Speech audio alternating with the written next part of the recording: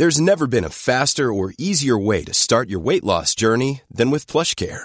PlushCare accepts most insurance plans and gives you online access to board-certified physicians who can prescribe FDA-approved weight loss medications like Wegovy and Zepbound for those who qualify. Take charge of your health and speak with a board-certified physician about a weight loss plan that's right for you. Get started today at plushcare.com/weight loss. That's plushcare.com/weight loss. plushcare.com/weight loss. I'm Sandra, and I'm just the professional your small business was looking for. But you didn't hire me because you didn't use LinkedIn Jobs. LinkedIn has professionals you can't find anywhere else, including those who aren't actively looking for a new job, but might be open to the perfect role, like me.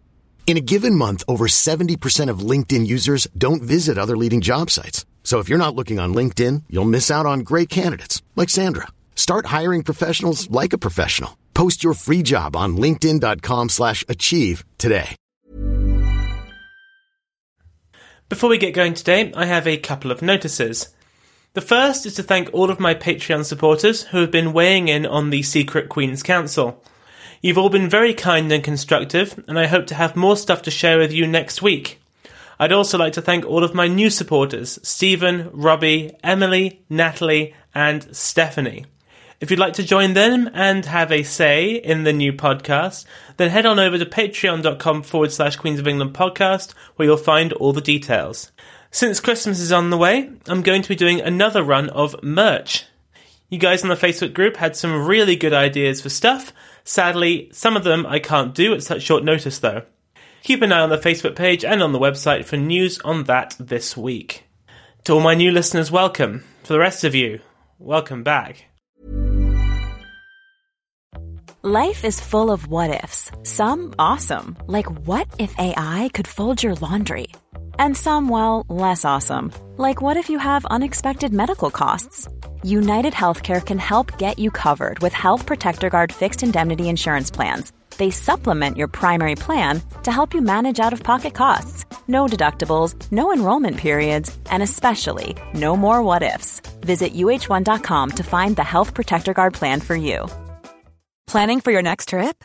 Elevate your travel style with Quince. Quince has all the jet-setting essentials you'll want for your next getaway, like European linen, premium luggage options, buttery soft Italian leather bags, and so much more. And is all priced at 50 to 80% less than similar brands.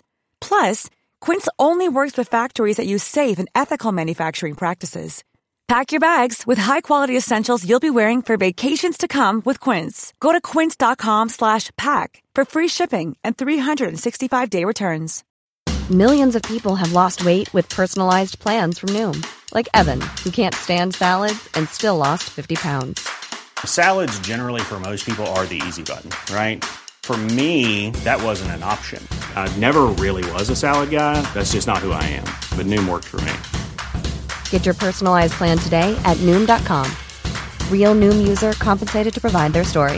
In 4 weeks, the typical Noom user can expect to lose 1 to 2 pounds per week. Individual results may vary. Hello, and welcome to the Queens of England podcast. Supplemental, The Queen's Cookbook.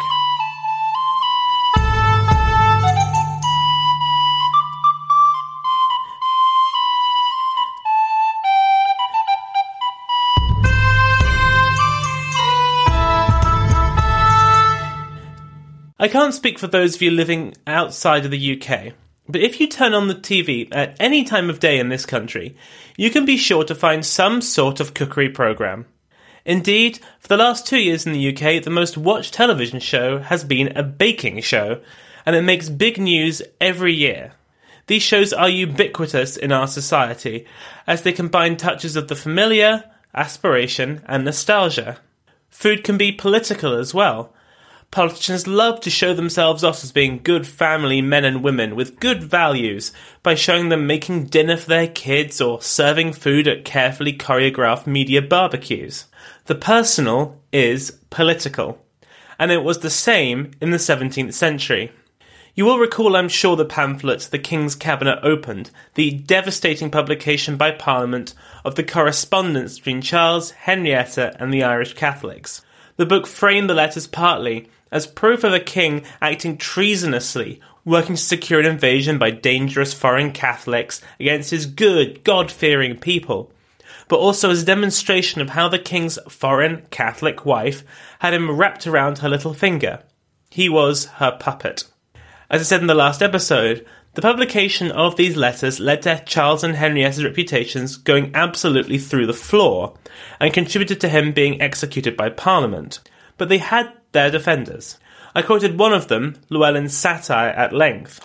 These defenders put the communication with Irish Catholics to one side, as that was basically impossible to defend, tackling instead the presentation of Charles as being an overly uxorious husband, and did so by examining these letters through a domestic perspective. Let's remember that, at the time, and let's be honest, still today in many cases, the man's domain was the world outside of the home, earning a wage, providing food and shelter for his family, making decisions and influencing the wider community, that sort of thing. However, once he got home, he was in the woman's domain, the domestic domain. She entertained guests, raised the children, made sure that there was enough food in the home, and prepared it for meals. She is the boss of the house. Society doesn't see it as bad for women to be in charge here, to issue commands and dominate. Outside of the home, though, it was, and to an extent still is, a different matter. In terms of Charles and Henrietta, what royalists tried to do then was to frame the revelations of female dominance in the King's Cabinet Opened as being in the domestic sphere, trying to move it from a negative to something more acceptable. But what I didn't talk about in that episode, largely because it would have been one monster of a digression, is what Charles and Henrietta's responses to this were. For Charles, his defence was posthumous, and came through the publication of a book called Acon Basilicae. Now, it's not certain that Charles definitely was the author of this book, but at the very least, it was stated very clearly on the book that he was. The book is a kind of spiritual autobiography, and was published about a week and a half after his execution. In it, he ruminates on his life and the civil wars, and searches his conscience and tries to find solace in the words of the Bible. He portrays himself as a deeply pious man, a counter perhaps to the attacks on him being a Catholic, which to Protestants at the time it was equated with being anti-Christian. The book is intensely personal, and seeks to redeem his character. This book would have been part of Charles's rehabilitation in the public eye after the Restoration, which included, incredibly, his canonization as a saint, making him the only purely Anglican saint ever proclaimed. For Henrietta, her redemption came while she was still living, albeit in exile in France. This was also a defence from the personal sphere, and in the form of a book, albeit a very different kind of work. First published in 1655, so 6 years or so after the execution of Charles I, and 1 year after Oliver Cromwell had been made Lord Protector, The Queen's Closet Opened, Incomparable Secrets in Physic, Chirurgery, Preserving, Candying, and Cookery, was published. Now you can see right from the off that this is a response to The King's Cabinet Opened from the title. This book has often been termed as a cookbook, but as you can tell from the title, it was really more of a general household guide, as it also contained information on health and medicine. It was marketed as a peek behind Henrietta's curtain, offering a glimpse to the English public of what life was like if you were a Queen of England. But it also had a deeper purpose, one of changing Henrietta's public narrative, from the domineering foreign Catholic to the good English housewife, someone who developed and shared recipes, dispensed medicines and aid, and offered warm hospitality. Who wouldn't fall in love with that? Now, the first thing to say, and this is very important, Henrietta definitely 100% did not write this book. She didn't know it was happening and was not asked for her approval. The author is only identified as W.M., and while we have some suspicions about who it was, we don't know for sure. The book opens with a very elaborate frontispiece featuring Henrietta's portrait, and contains the book's full title and blurb. I didn't actually give you the whole thing earlier, because it is so ridiculously long. It is. The Queen's Closet Opened, Incomparable Secrets in Physic, Chirurgery, Preserving, Candying, and Cookery, as they were presented to the Queen by the most experienced persons of our times, many whereof were honoured with her own practice when she pleased to descend to these more private recreations, never before published with additions, transcribed from the true copies of Her Majesty's own recipe books by W.M., one of her late servants. Vivit post funera virtus. So, there's a lot to unpack there in that sort of subtitle. Let's start from the end. That bit of Latin at the end, vivit post funera virtus, means virtue lives after death. Now, Henrietta, of course, is still alive at this point, but this is designed to be a grandiose way of making this book Henrietta's everlasting legacy, something that would outlast her. Moving forwards then, the bit about being from true copies of the Queen's own work, that has never been published before. I mean, I write marketing copy for books for a living. This is all gold. I'm sure I've used pretty much the same stuff loads of times. It's all about adding a sense of authenticity and glamour to the work. This is about revealing the secrets of the rich and famous, so that you or I can see and live their lives and copy aspects of them. This is also the case when it talks about them being presented to her from experienced persons, and her honouring them with her own practice. Again, this adds to the book's value, presenting it as an intoxicating mix of royal glam with the skill and competence of experts in the field who too were amazed at the Queen's knowledge. This is great stuff. Okay, I think that's enough analysis of the front. Let's dive into the book itself. It's divided into 3 sections. The first is medicinal, the pearl of practice, accurate physical and chirurgical receipts. For the record, chirurgical means surgical, and receipts means recipes. Now, I'd like to put out a hopefully needless public disclaimer at this point. Don't treat injuries as Henrietta/WM says. Consult, a medical professional. This section comprises about 190 pages, albeit small ones with big writing, and offers advice on treating a great number of maladies. These include a treatment for rickets in children. It's a 3-part process. First, it instructs you to, quote, take a quart of new milk, put it into 1 handful of sanicle, which is a kind of plant, boil it halfway, and give it to the patient child to drink in the morning for a breakfast, and let it not eat anything for an hour or 2 after it. And at night, take a quart of milk and 1 handful of red mince, boil it halfway as before, and let the child eat it last at night. This continue for a month or longer as occasion is. This quantity of milk so made will serve for twice. It then gives instructions about how to produce unguent, a kind of ointment for the child's breast. Quote, take fresh butter, sanicle, red mince, of each 1 pound, stamp the herbs very small, then mix it with the butter to a perfect unguent, and therewith anoint the child's breast every morning and evening before the fire. You must anoint it from arm to arm, that it may open the breast, and also anoint the gullet bones, that they may open, for in this disease they will seem to close. Then, finally, it tells you how to, quote, anoint the ricketed child's limbs and to recover it in a short time, though the child be so lame as to go upon crutches. Take a peck of garden snails and bruise them, put them into a coarse canvas bag and hang it up, and set a dish under it to receive the liquor that droppeth from them, wherewith anoint the child in every joint which you perceive to be weak, before the fire every morning and evening. This I have known made a child that was extreme weak to go alone, using it only a week's time. That is just one example. Just a little further on, it says that to induce labour in a pregnant woman, you should, quote, take a pint of ale and boil it, and put it to a woman's milk to make a posset of it, and let the woman in travel drink it. If you get punched in the face, you can reduce the bruising by doing the following.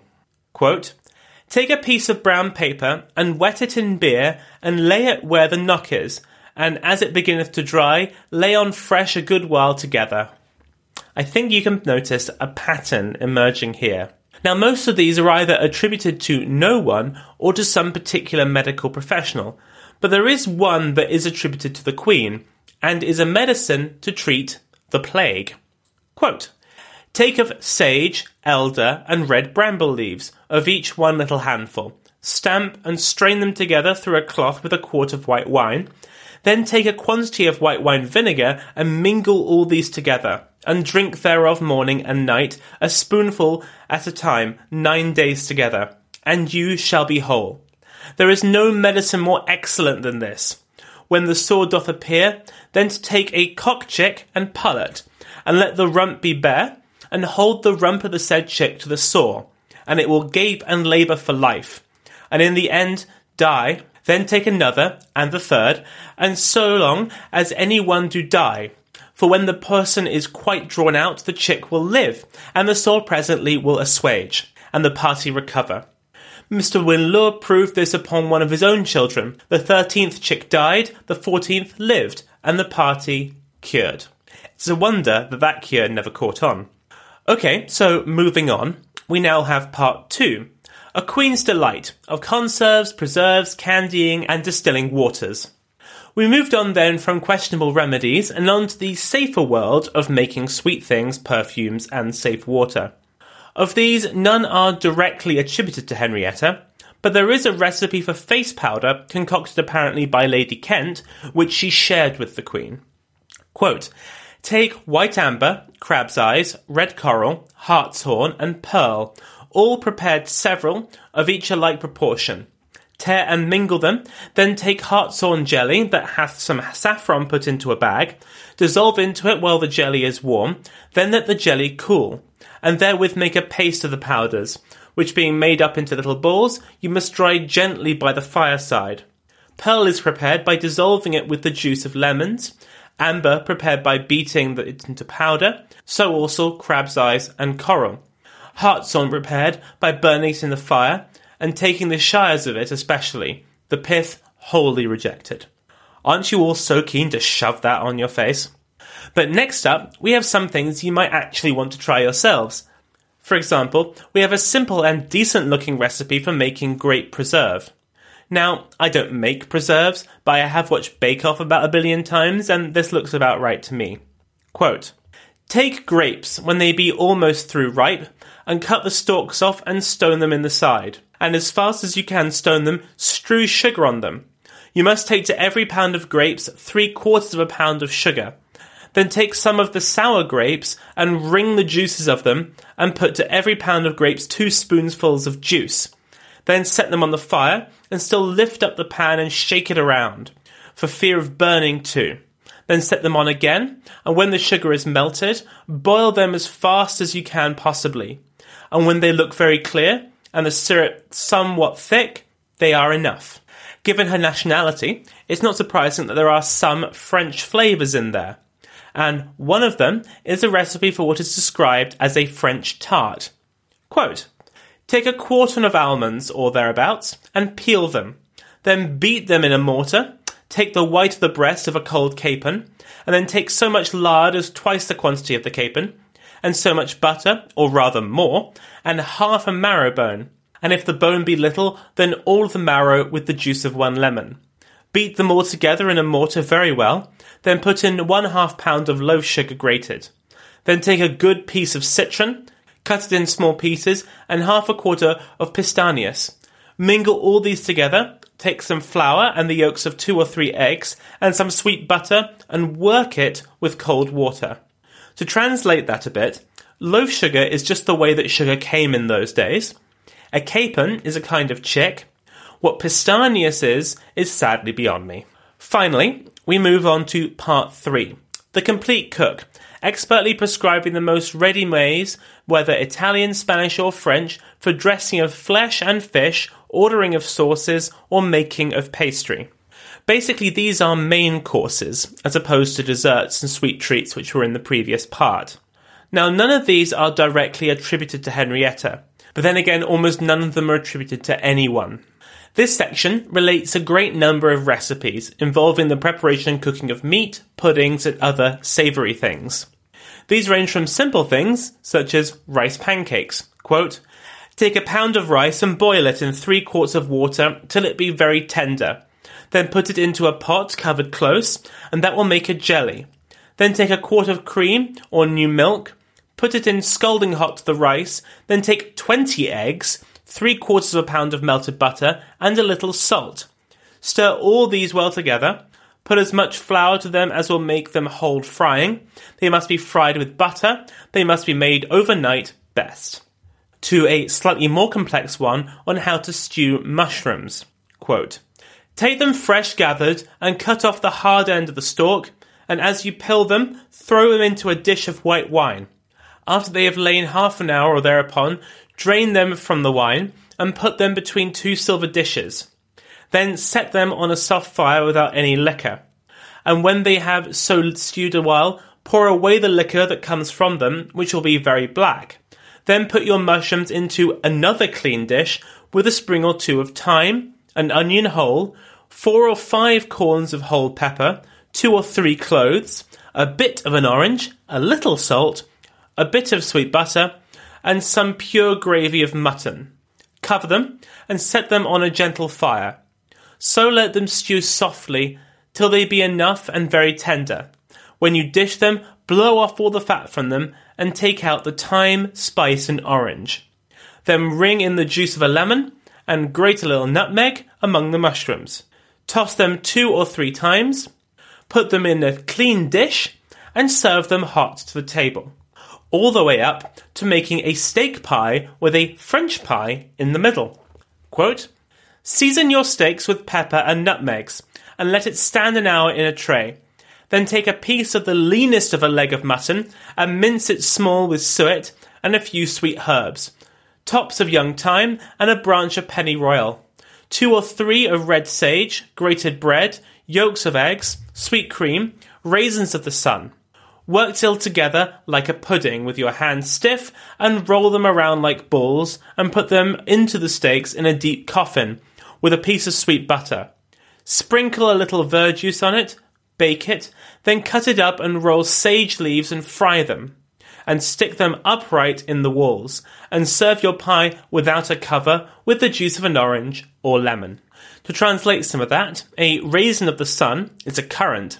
Verjuice is a very acidic juice made from unripened fruit such as grapes and crab apples, and pennyroyal is a kind of minty herb.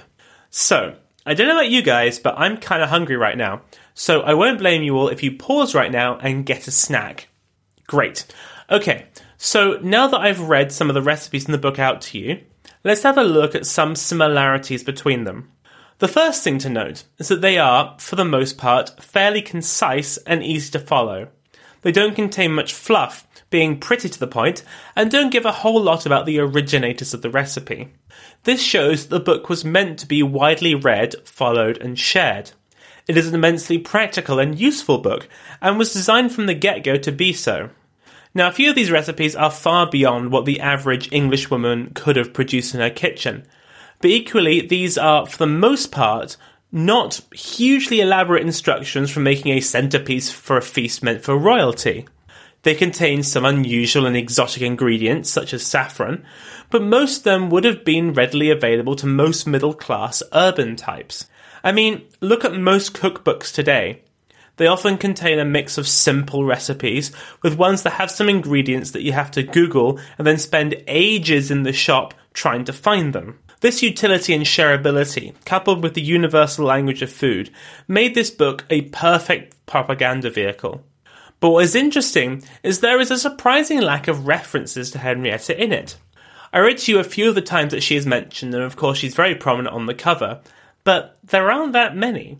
We don't know if she liked any of these recipes, what her favourite meals were, what she served at parties, only certain recipes that she had presented to her or presented to others. For that sort of thing, we have to go to a different cookbook. This was written by the diplomat and philosopher Sir Kenelm Digby, who was a close friend and ally of Henrietta, and actually followed her to exile in France during the Commonwealth period. In 1669, after his death, his son published The Closet of the Eminently Learned Sir Kenelm Digby, KT, opened. This is a straightforward cookbook, unlike the Queen's Closet. But another way it differs is that it explicitly references the authors or promoters of most of the recipes. There are actually 3 linked to Henrietta. The first is a hydromel, which is a mead made from honey, which was thought to have medicinal properties, which Digby gave to the Queen when she was ill. He calls it hydromel as I made it weak for the Queen Mother. And at the end it says, "Thus was the hydromel made that I gave the Queen, which was exceedingly liked by everybody." Then there is the Queen Mother's Hotchpotch of Mutton, a very complex recipe for a very rich-looking stew. And finally, Précis Nourrisson, a dish made from the juices of roasted mutton, veal and chicken with added citrus juices. Digby states that, quote, "The Queen used this at night instead of a supper, for when she took this she did eat nothing else. It is of great, yet temperate, nourishment." So that was a slight digression, but I hope that you get the picture. Digby in his book is far more explicit than WM is in The Queen's Closet about who liked, promoted and used the recipes. There are other differences too, which are instructive. Digby was a very well-travelled man, and so his recipes have a decidedly international flavour. While The Queen's Closet does have foreign-inspired recipes, the great majority of them might be described as English classics, or involve twisting a foreign recipe to make them more English. The people that are mentioned in the book are invariably English noblewomen, and include former queens such as Elizabeth I and Anne of Denmark. So we can clearly see here Henrietta is being promoted as an English queen, one who had come over from abroad, yes, and brought over what was best from across the Channel, but was now fully assimilated into English culture. So I guess the big question is this: how successful was this book? Well, we don't have anything so useful as print numbers or sales figures for the book. Life is never that easy. But we do know that the book ran to many editions, proof that there was considerable demand for it. Excitingly, we also have reviews for it. A famous contemporary author, Hannah Woolley, states that, quote, "I will not deny, but I have made some use of that excellent book, The Queen's Closet." Another author, Robert May, stated that, quote, "Nor is there any book, except that of The Queen's Closet, which was so enriched with receipts presented to Her Majesty, as yet that I ever saw in any language that ever contained so many profitable experiences as in this volume." We know the price too, 2 shillings and 6pence, which wasn't a lot of money, and we have records of them flying off the bookshelves at stationers' shops. So I think it is fair to say that this was a bit of a hit. Loads of these books have survived, and many of them have little annotations, changes or corrections, showing that this book was much used and loved. What this book did then was to bring the royal court into your own home. It added a touch of royal stardust to your life. This had the effect of promoting Henrietta as a figure, but also, in a sense, it democratized her, making her a figure in the everyday lives of the middle classes. So that's the end of the episode, and I hope that you enjoyed it. But I just wanted to say a couple of things before I go. First of all, I've posted links to both The Queen's Closet Opened and The Closet of Sir Kenelm Digby in the show notes and on my website for your perusal. What I thought would be super fun is that if you could have a look at some of the recipes and have a go at some of them at home. Now, be sensible, don't try anything that looks dangerous or anything like that. I would recommend staying well clear of all of those medicines, but the food ones should be fine. Feel free to adapt some of the ingredients if you can't find stuff, but really, just have fun with it. I certainly will be. And if you do make any attempts, please, please, please be sure to share some photos and, a review of how it turned out. You can post them on the Facebook page, tag @QueensPodcast on Twitter, or chuck me an email. That address again is queensofenglandpodcast@gmail.com. So, next week, we're back to our regularly scheduled programming, looking at Henrietta's daughter-in-law, Catherine of Braganza, the first Portuguese queen to sit on the English throne.